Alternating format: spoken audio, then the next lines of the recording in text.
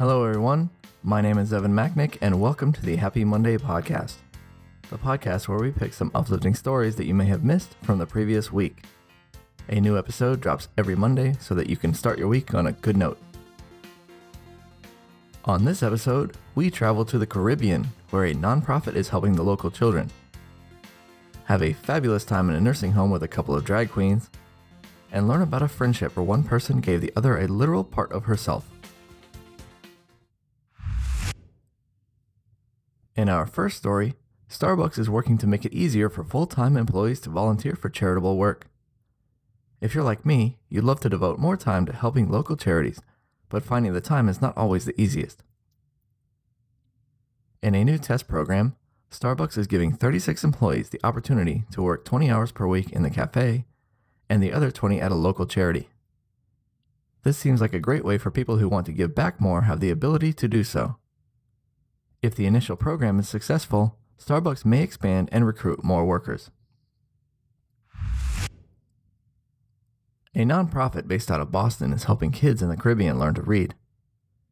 Founded in 2007, Hands Across the Sea works with local schools in places like St. Lucia, Antigua, and Grenada to bring children's books to these remote islands. In these places, 30% of the population lives in poverty, and before Hands Across the Sea, most children were reading well below the grade levels. Partnering with the Peace Corps, Hands has worked to bring more relevant books than the discarded romance novels of travelers. This helps the kids get engaged and excited about reading and has really improved the kids' lives in multiple ways. In New Albany, Indiana, a pizza shop is using a bit of a different business model. 8th Street Pizza is only open 3 days a week, and if you go, you can get some food whether or not you have the means to pay. All of the pizza is made by volunteers, some who have never worked in a pizza shop before. Some patrons will actually order their food and help out by taking the trash out and wiping tables. Others will buy food and also make a donation to provide meals to those who can't afford them. It's great to see a business that really cares about people versus just trying to turn a profit. Down in Australia, drag queens have moved into a nursing home. Taki and Paris, dubbed the Motel Sisters, moved into a nursing home for a month to try and brighten the residents' days. In addition to teaching Zumba classes and hosting tea parties, the duo also did room makeovers for people who were confined to their beds. This experience has very positive effects on the residents, with fewer calls to the geriatrician and less agitation. One of the residents said, "They've added a breath of life to the place.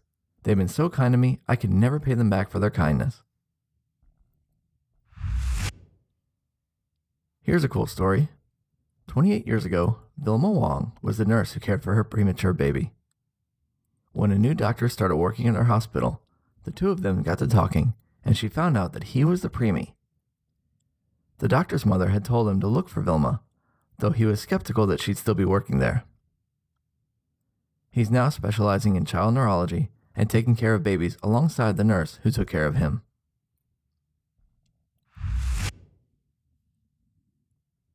New York Fashion Week saw an exceptional model this week. 21-year-old Marianne Avila is from Spain and has Down syndrome. She got to experience her dream of walking the runway this past weekend. Wearing an outfit from designer Talisha White, Avila said she felt really happy and really loved the runway. Talisha White says she wants to showcase all types of girls, from pageant girls to models in wheelchairs, models with Down syndrome, models who are 4 feet and told they can never be a model. At a Citgo gas station in Michigan, an old woman walked into the station owner with $3 in change to buy some gas. A police officer was nearby and offered to pump the gas for her. After talking for a bit, the officer realized she was struggling and that the $3 wouldn't get her very far. He went inside and paid to fill up her tank. The woman told him that her husband had died recently and she was having trouble paying the bills. The gas station owner has since set up a GoFundMe to help the woman a bit more. The first day of school can be scary, especially if you have to try and figure out which bus is yours. Tom O'Brien, a 15-year-old student in Liverpool, was riding the bus when he noticed a younger student sitting alone and looking distraught. He asked him what was wrong, and the boy said he'd gotten on the wrong bus and was getting farther away from his house. Thinking quickly, Tom told the boy to get off the bus, gave him 10 pounds, and called a cab. 2 other students stayed with the boy while he waited for the taxi. It's great to see this type of kindness among school children.